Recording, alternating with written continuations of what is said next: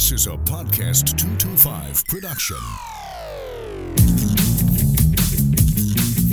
Welcome to the Clay Young Show. Wow. 100 shows. That's where we are. Welcome to the 100th edition of the Clay Young Show here on podcast225.com, iTunes, and on the Talk 107.3 mobile app. Man, 100 shows.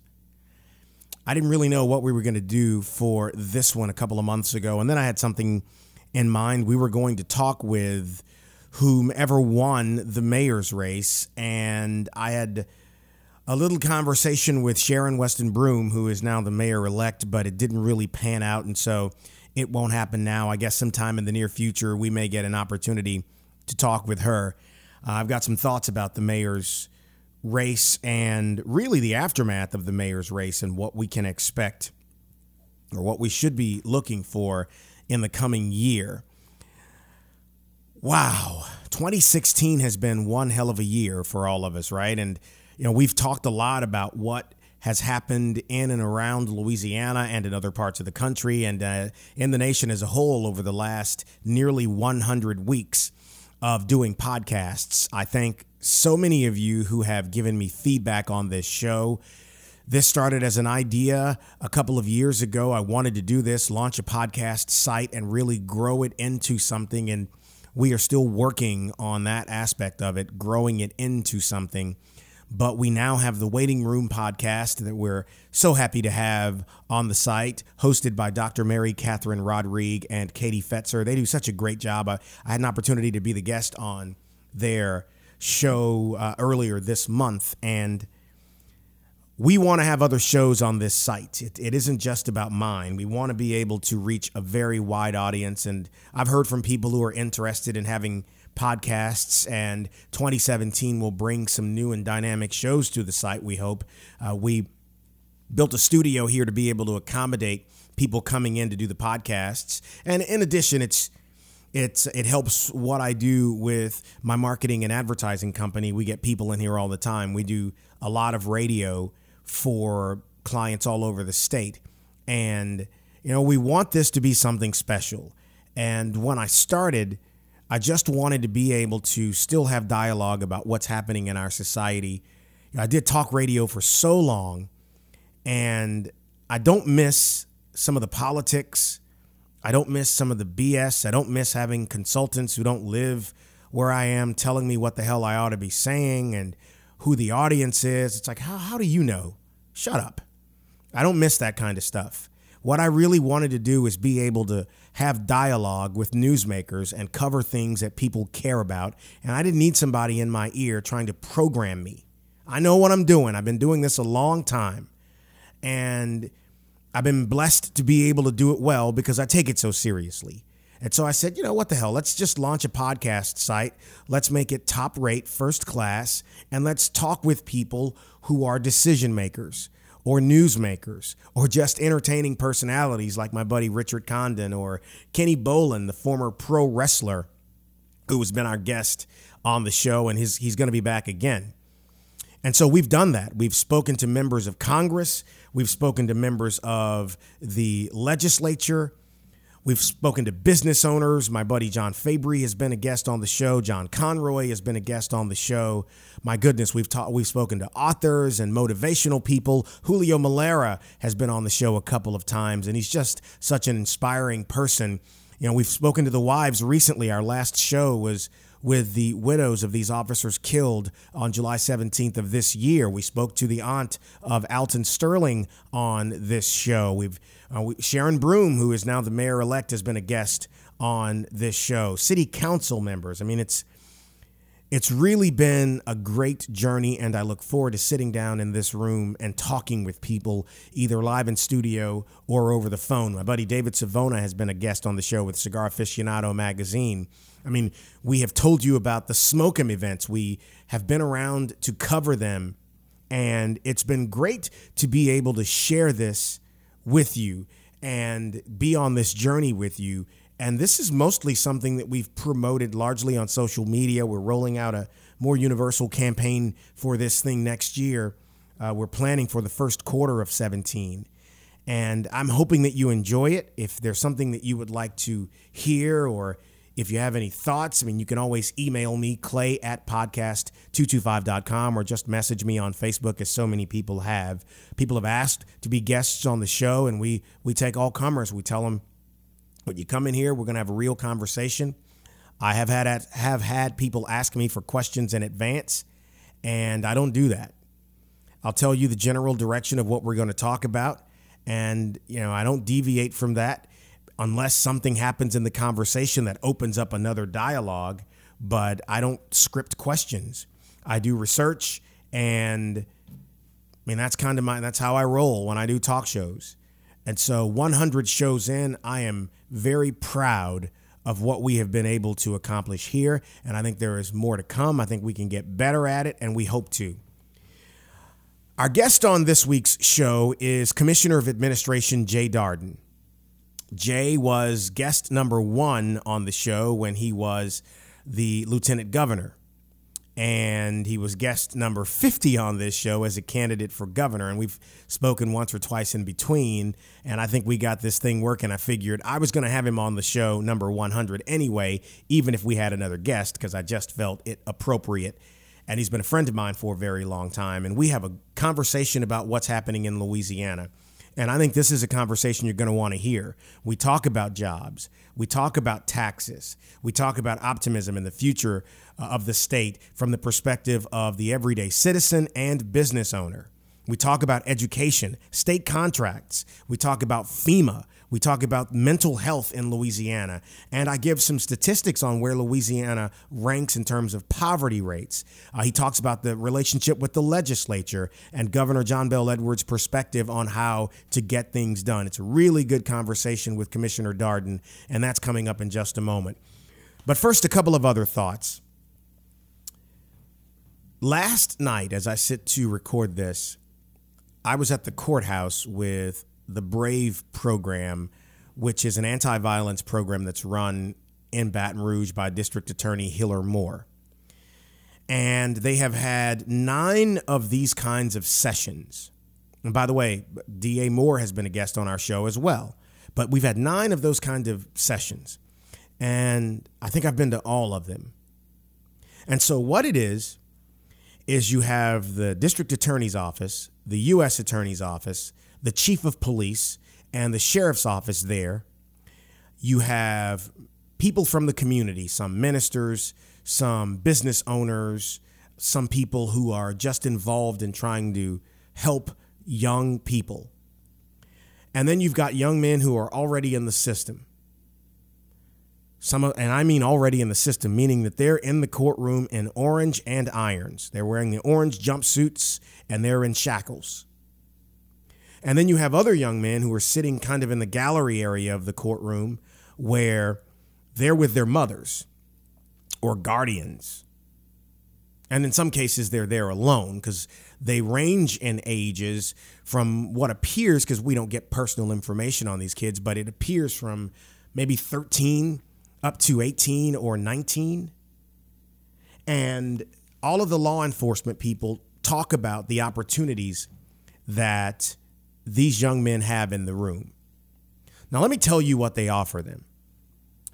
For many of these kids who are in these, they don't call them gangs, but they call them groups. But in effect, they're gangs.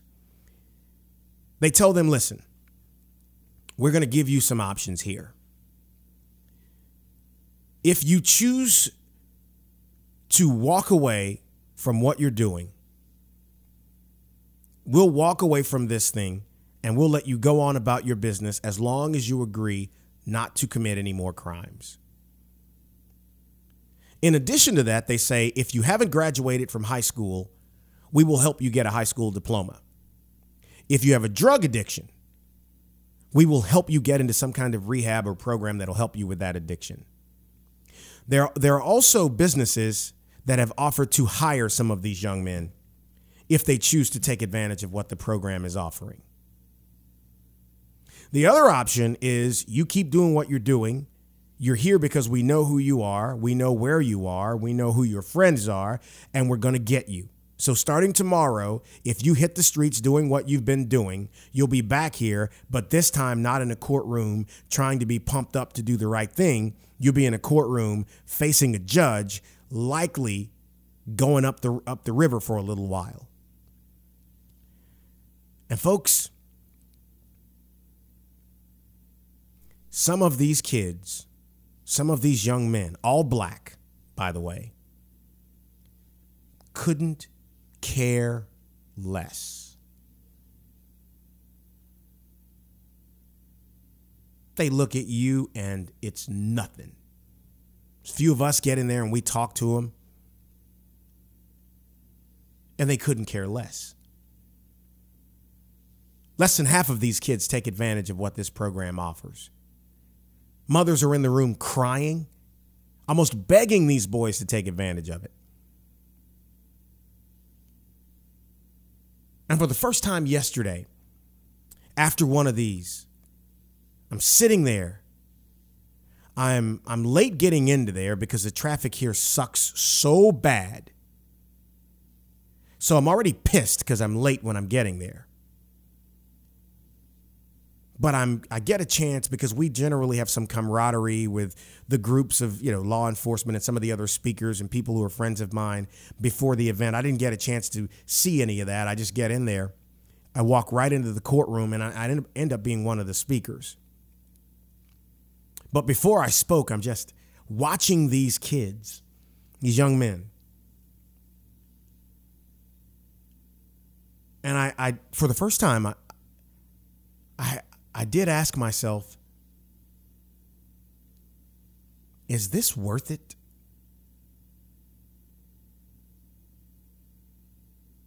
Is it worth me coming out here at 7 o'clock at night?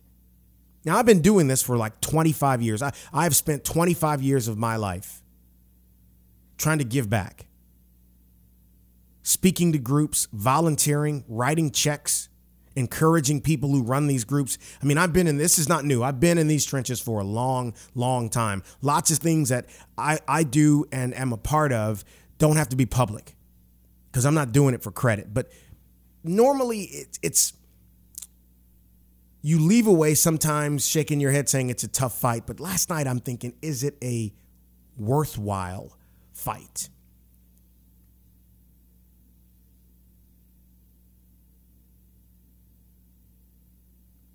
And I guess I had to really think about that.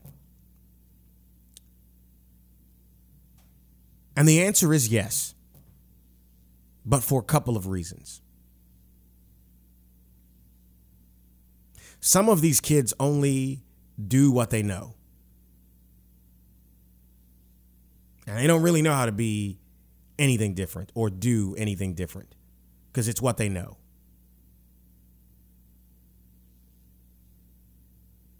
Others of these kids, if you don't try to save them, you need to at least identify them because they don't need to be on the streets. I know that's not politically correct, but they just don't. They'll slit your throat and watch you bleed out and not hiccup, throw up, or shed a tear. Remorseless. Hopeless. They don't need to be on the streets. But if any among them is redeemable, I think you have to try. Now, I know lots of people say, hey, Clay, you're wasting your time. It really doesn't matter. You're not going to make a difference. But history is filled with people who turned their lives around because of the efforts of someone who cared. We idealize and lift up the people throughout history who cared about those who were in a bad way.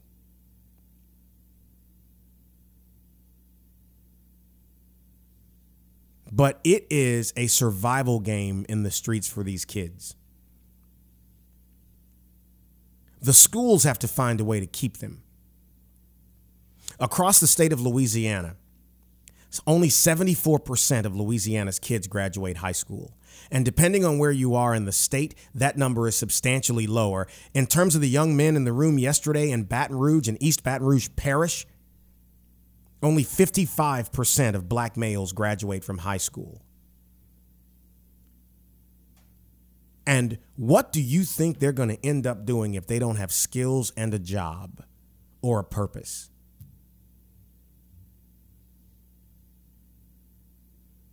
And so many politicians, and I got lots of friends who are elected to office, and very few that I know actually give a crap. It's all just BS. Copy, paste, repeat.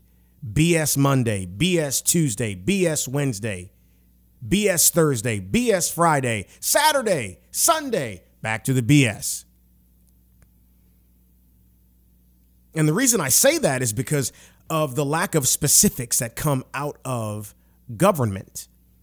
And there are people who do it. I'm certainly not putting everybody in the same bag.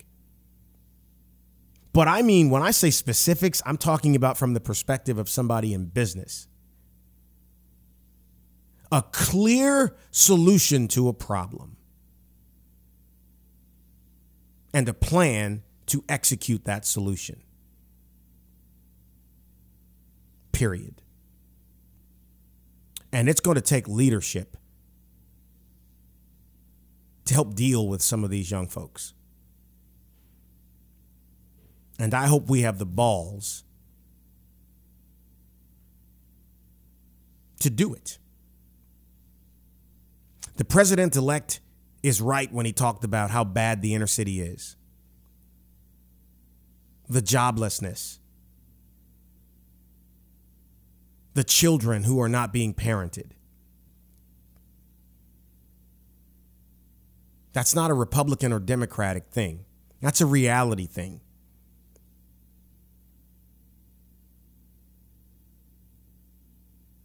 And the larger the bottom gets, the more strain it puts on the top and the middle.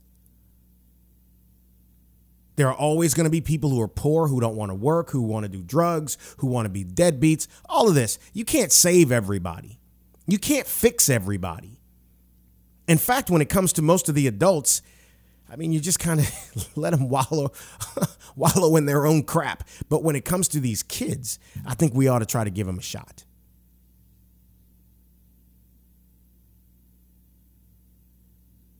And programs that babysit them and occupy them are not programs that serve them well. Exposing children to bigger, better is one way to get them and keep them. Like I always say, once you've had good prime rib, pork chops just don't look the same. And that's one thing we need to be doing for our kids.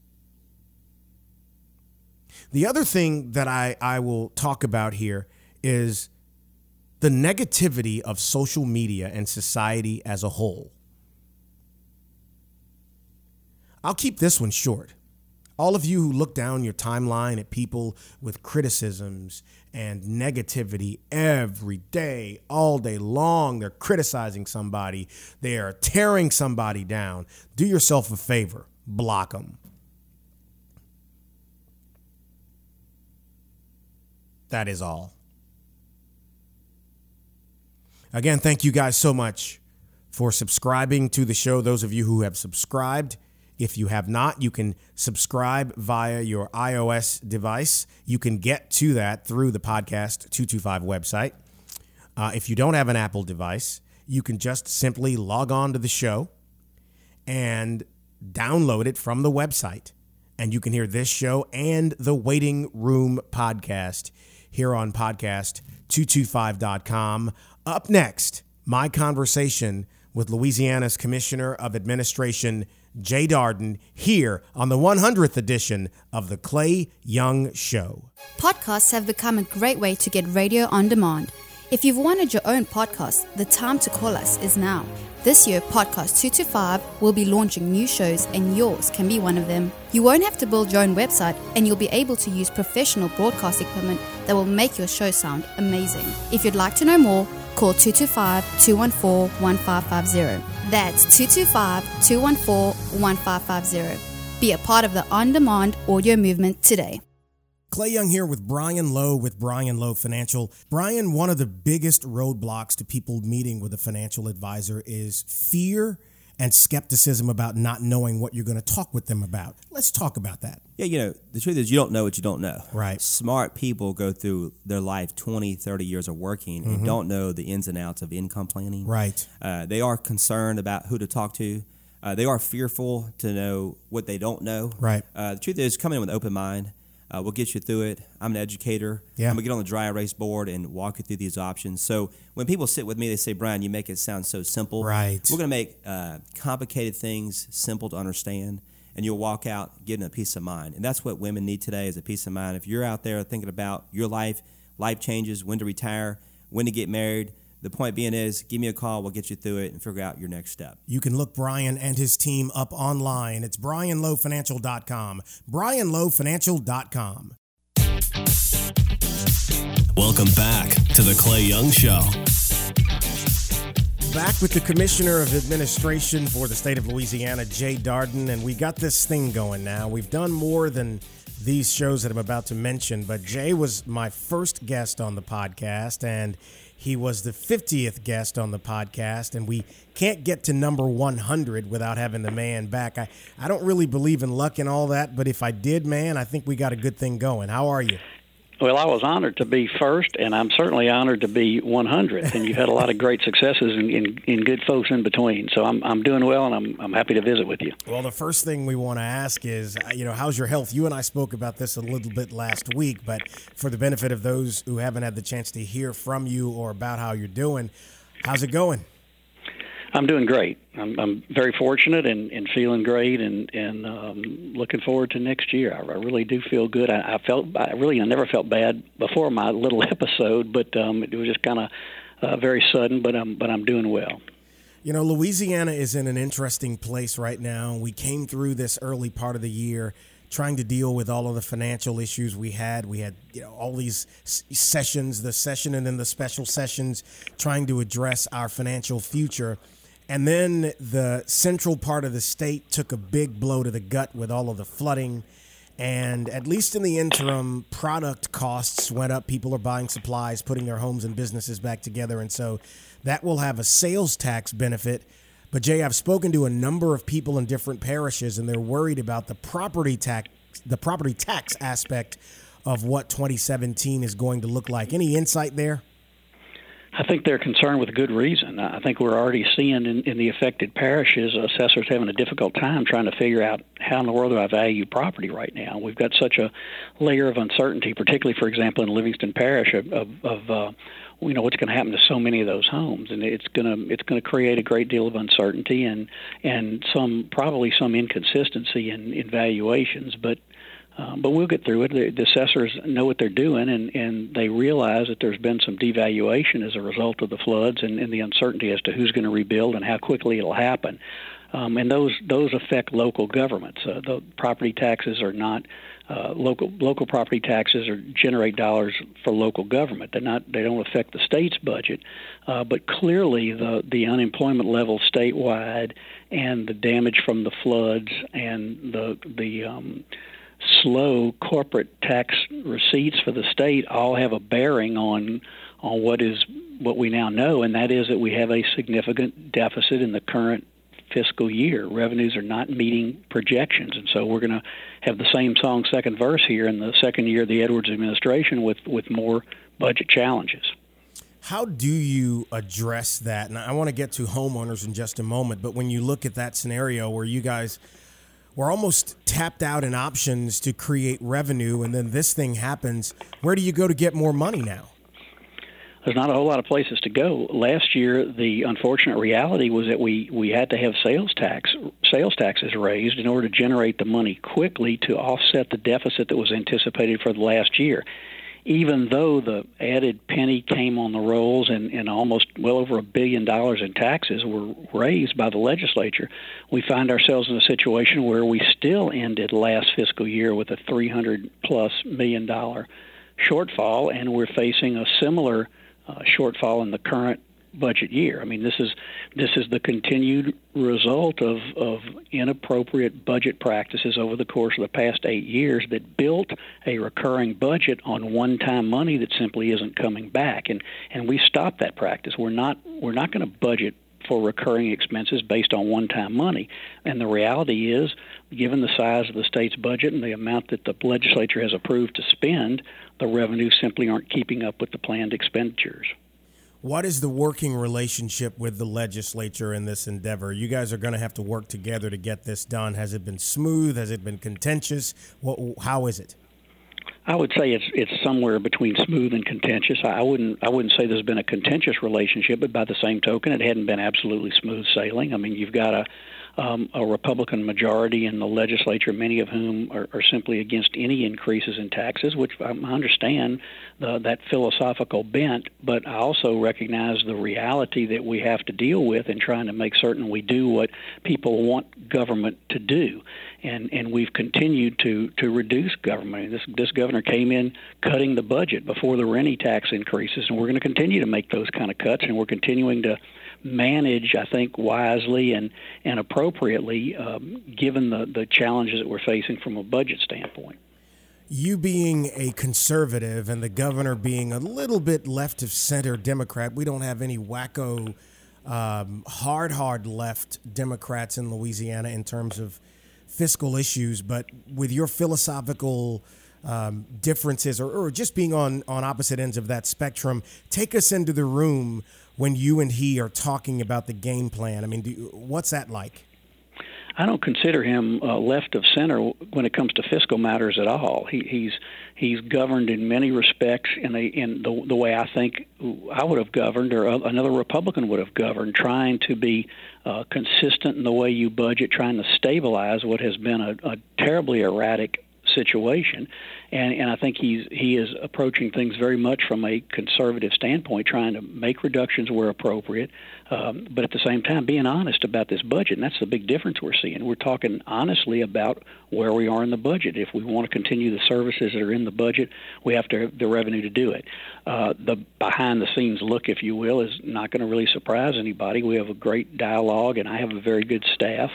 And our planning and budget office is very professional and very good in terms of analyzing where dollars need to be spent, where cuts can be made, and we have a very good working relationship in terms of trying to strategize about what the budget will look like, as well as implementing the budget once it's enacted by the legislature. Many in the business community early on in the Edwards administration were very verbal about their trepidation about his ideology and his approach going forward. A lot of that has subsided with the job done and some of the things that we've frankly dealt with since he was elected. But what about the business community, lobby and all of these groups that were so out front, afraid about what he might do? Has that working relationship improved, or is it about the same? Well, I think there's a growing respect for the governor because of his candor and the way that he deals with issues and the way that he handles things, and I think he's earned that respect from the business community. Obviously, from an ideological standpoint, the business community is looking out for business. I mean, that's what they're doing. Their effort is to try and make sure that they don't pay a disproportionate amount of taxes compared to individuals or other entities, and so there's always going to be a give and take, and there's always going to be advocacy on the part of the business community to try and minimize tax burdens and create a more favorable business climate. And I think there's a recognition that this administration is trying to do the same thing. The governor certainly came in and made some bold moves when it came to the industrial tax exemption, with his executive order that has made some very significant modifications in how that exemption is being granted, giving local governments much more say than they ever had, and to try to say, we want to entice business to come here with appropriate tax incentives and credits, but by the same token, we recognize that we have to make certain that the tax base particularly the property tax base, for local parishes is protected, and we can't simply give away every single tax break if it's going to potentially impact negatively the ability of a school district, for example, to function. You know, one of the things when you look at the future of Louisiana, you talked about how we really didn't build over the last 8 years. Last year saw almost 20% poverty rate, and across Louisiana, we're ranked 44th in the nation with high school graduation at about 74%, 6.4% unemployment rate last year. Who knows what this year is going to look like going forward? Here's a question. We want to keep our best and brightest here. We want our retirees to stick around a little bit longer. How do you give them the kind of optimism that isn't just bromides, but it's something specific that they can put their hands on and say, hey, it's tough, but Louisiana is moving in the right direction? I don't think there's any question that the main barometer is jobs and the ability to create new jobs, and that's been a challenge for us. The main reason we continue to see problems with our budget, there's certainly structural issues with the way in which we impose taxes in Louisiana and the way in which we grant so many credits and exclusions and exemptions and deductions. But the underlying problem is unemployment, and that is in many respects driven by the oil and gas industry. Even though, for example, mineral revenue in Louisiana for the state is about 10% of our budget, it used to be 42% in the heyday of the oil industry in the 80s. Mm-hmm. Our overdependence upon mineral revenue has waned through the years, but there's no question that the industry itself has a domino effect on the state's economy. And when oil prices are down and drilling is stopping and production is lacking, you see problems with the economy. And I think that is one of the main contributors to the kind of the statewide difficulty we're having with our unemployment numbers. And I think that's the most important thing we can try and turn around is get people back working. Then they're paying taxes, they're buying things, and that's going to be an overall improvement for the economy. Outside of Baton Rouge and Lake Charles, the state's unemployment rates are not good. Baton Rouge is really hopping, and Lake Charles, of course, is a story unto itself with the price of natural gas and the tremendous explosion of jobs and plants that are being constructed along the southwestern coast of Louisiana. But I think it comes back to creating jobs and creating an atmosphere in the state that people have confidence in their government and in their governor as well. And this is a governor who I think people generally recognize is doing things for the right reasons. He's not interested in his own self-promotion. He's doing what he said he was going to do. He's being honest when it comes to the budget. He's working hard. He's out there talking to people and listening to people. And I think that's the first and foremost what people want and expect from their leaders. It's been interesting to watch the last year. I don't think he never had a honeymoon period because here in the capital city, 6 months into taking office, we had all the upheaval here with the Alton Sterling shooting, and then 3 weeks or so later, we had these 3 officers, really 4 officers shot that day, and I think morale was waning, and then the floods. What about, and I want to go back to that again, for communities that are so divided over so many things, that has an impact on your ability to do your job. When people aren't confident, when there's all this, collateral division or peripheral division, it does make the job harder. So speak to that if you don't mind for me. Well, there's no question this was has been a challenging year. Not only was there no honeymoon from day one. I mean, we took office almost a year ago now, facing a $2 billion shortfall in the state's budget. I mean, proposing an executive budget that was literally cutting things by 60+%. Unless and until there was additional revenue raised. And no governor, and certainly not this governor, despite what his opponents will say, come into office wanting to raise taxes. I mean, this was done out of necessity because we simply weren't going to continue the budget practices of relying on one-time money and sweeping funds and misrepresenting to the public the stability of the budget. And so reality can hurt, and reality proved to be very difficult. And as you say, not only the shootings and the floods taking place, coupled with three legislative sessions, is made for a very difficult and taxing year. But by the same token, we all in this administration remain very optimistic about where we're going in the state and what we can do to make some fundamental changes that will improve some of those numbers that you were referring to earlier. We've got to do something to reduce poverty in Louisiana. We've got to change educational outcomes. We've got to create positive job growth. We've got to deal with some of the health challenges that we face, everything from sexually transmitted disease to obesity and diabetes, where we have we're at the top of the list in so many of these areas in terms of the incidence of these diseases and these problems nationally, and we're better than that, and we can do better than that.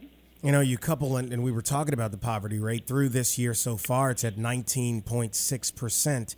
And just so people will understand, that's the percentage of families who bring home an income of less than $25,000 a year, which you think about that, that's hard for one person to survive on, let alone a family of four. And that kind of dovetails into conversation about education and improving schools and school infrastructure and the cost of education. We have a top-heavy, in one person's opinion, my opinion, we have a top-heavy education system. The number of staffed people and the money doesn't often get to the classroom. What do we do about that to give our kids a better shot at a better life? Well, you know, there's an ongoing debate about the impact of charter schools and educational choice on educational outcome, and the governor has not been a big supporter of choice, and I have been, frankly. I mean, it's one of those areas where we philosophically had some differences during the campaign, but by the same token, I think his mission is to create a system that can work. Hasn't come in trying to undo a lot of the educational advances that were made over the course of the past 8 years, but perhaps making them a little bit more reasonable when it comes to the amount of dollars that are being spent relative to dollars that are invested in public education. And so obviously he's a big champion of public education and is going to continue to be an advocate for that. I think we've got to improve overall the climate in our educational systems with things that you can't necessarily legislate. You can't legislate more parental involvement. Right. You can do things that try and incentivize parents and students to do better and to recognize opportunities that exist by staying in school. We've done a little bit better with our overall dropout rates in Louisiana. That's a positive thing. And I think the biggest advancement and the biggest potential for positive change is the movement toward preparing people for the workforce during their secondary careers, during their high school careers, and putting them in a position to be able to be introduced to job opportunities and earn credit while they're in high school, working on some workforce development. And that's, you know, we were late to the game in creating community colleges in Louisiana in 2-year institutions and advancing 2-year degrees, but we're starting to do that in earnest, and it's going to pay dividends for us, where people recognize they don't necessarily have to have a 4-year degree to be successful, but we want to create an atmosphere where those who are capable and qualified and desirous of a 4-year education to get a professional degree have that opportunity as well. We're making some progress on the educational front, but we've got a long way to go. One of the things with Louisiana, and you and I have had this conversation so many times about the way the state government works, and that is the amount of contracts that the state offers and the way that the state has done work with businesses that contract with government. And some of the numbers are just ridiculous. And I know that you guys can't fix that in 1 year, especially with everything going on. But do you have a plan to address the money that the state has spent in the past on things that, in my opinion, don't really benefit us going forward? It's just boondoggles for people who have cozied up to government over the years. Well, Clay, that's an overly broad statement, and that's one that I don't completely wholeheartedly agree with. I think there are examples, but I think they're more isolated than the norm, where you have those so-called boondoggles. I mean, individuals have tried to make a big deal out of those isolated events and to suggest that that's the norm. And what I've been able to find during this year as we've been peeling back the onion on that is more the exception than the rule. We have dramatically reduced the number of contracts in Louisiana. But we still have too many. We have 15,000. But everything is evidenced by a contract. Sure. Every relationship between a parish and the state government, for example, the delivery of nursing care, of physician care in to indigents. All those are represented by contracts, so the number can be a little misleading. The top 50 contracts from a dollar standpoint comprise about 90+% of the dollars we spend on contracts with third parties in Louisiana. That's because we don't have the workforce to handle the pharmaceutical needs of Medicaid or of those state employees who are in the group benefits program. You outsource that. And people who advocate public-private partnerships have to recognize that those public-private partnerships have to be evidenced by a contract or more than one contract. So contracting in and of itself is not a bad policy, but there is a potential for abuse. And the answer to your question is the governor's very first executive order, or one of the first executive orders he issued almost a year ago, was directing us, the Division of Administration, which I head, to examine these contracts and to reduce the number and to reduce the size where possible. And we're working closely with cabinet heads and agency leaders to do just that. And as we make these additional cuts in the budget, one of the main first things we're asking is, how many contracts do you have? What have you done to eliminate third-party contracts or to reduce the scope of what's being done? So you're going to see some continued progress in this area, and the administration is committed to it. The legislature is demanding it, and it's going to happen. I want to switch back for a moment to homeowners in the aftermath of the flood. Now, I'll throw two things at you to take back to back. One, the relationship with FEMA and Louisiana is just not good. and FEMA's a bad four-letter word in Louisiana, and it goes back over 10 years. And there's still people who are trying to find out what their future is going to be because they've not yet heard from FEMA. That's not as bad as it was a month ago. Just kind of update us on that. Where's the Commission of Administration, the governor, on helping people mitigate the aftermath of that? And then what are options for homeowners who are now upside down on their home, not because they were careless, but because the cost of repairing it just outshoots their money and the value of the property, if that makes any sense? The relationship between the state and FEMA is so much better than it was a decade ago when we were dealing with FEMA really for the first time in any magnitude after Katrina. Yeah. So it's much better, and we've learned lessons, and FEMA's learned lessons, but there's still problems. And you see articles in the paper today about the cost of trailers, right, for example, and things right, like that properly frustrate the public and frustrate us in government.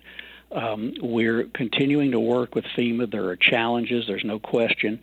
There's some uncertainty for a lot of folks as to what they're going to do about rebuilding, and it's a tough, arduous process. I mean, this was a terrible disaster for the state, and not mitigated by the fact that a lot of people didn't have insurance. They were not in flood zones. They never expected this, or if they were in a flood zone, they'd never flooded or had any expectation of it. So those individuals that didn't have insurance are having to deal with FEMA and deal with the frustrations of when they get their money. One of the biggest complaints I've had I've heard is individuals with insurance where the insurance companies are withholding payments from people, not giving them advances to be able to make the repairs they need to their homes. It's a slow process, but it's one that we continue to work on. And the Disaster Recovery Unit, what we call DRU, is in our department, in the Division of Administration. We've got some talented, experienced people in there that are working very hard to try and maximize the dollars we get from the federal government to deal with our state and local government problems and to assist individuals in getting the money they're entitled to from insurance companies and from FEMA, as well as just outright assistance they're going to get from the government to rebuild and to make decisions as to what to do.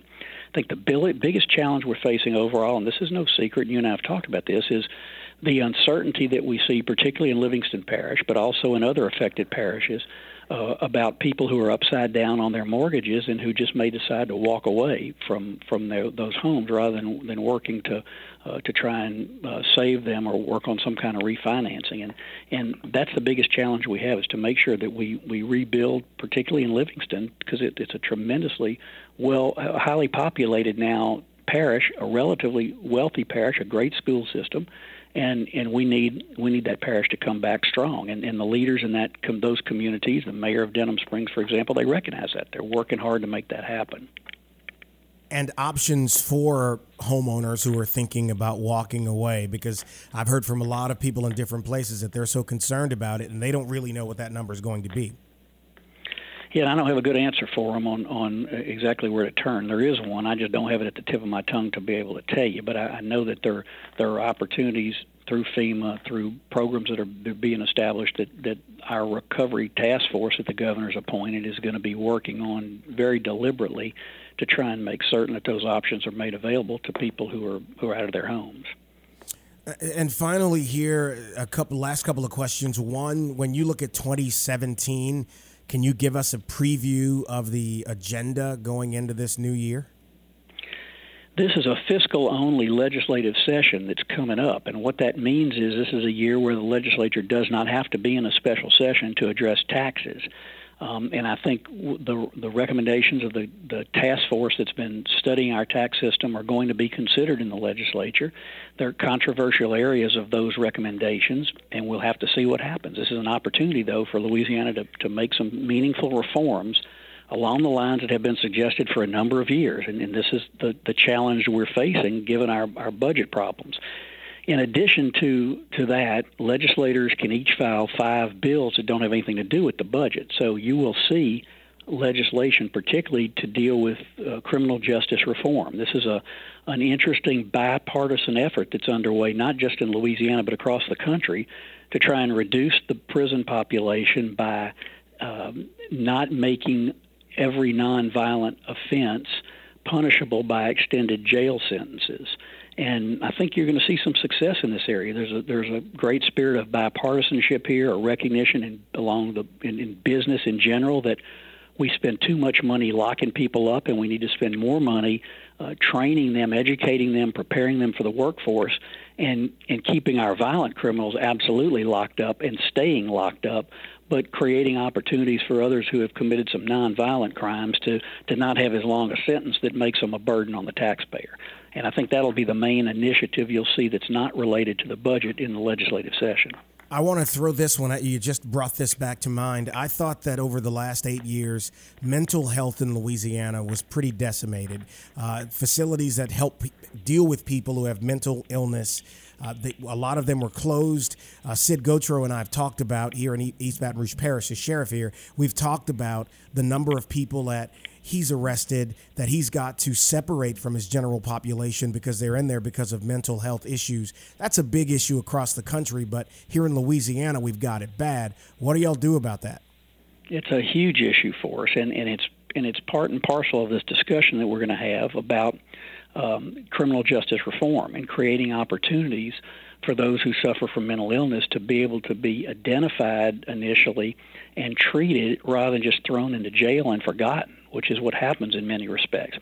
It was disappointing to me that the tax that was on the ballot here in Baton Rouge failed. I was very surprised, frankly, at that. Even though I know there's a general anti-tax sentiment, I was surprised to see in the elections in November that the Council on Aging tax, for example, passed.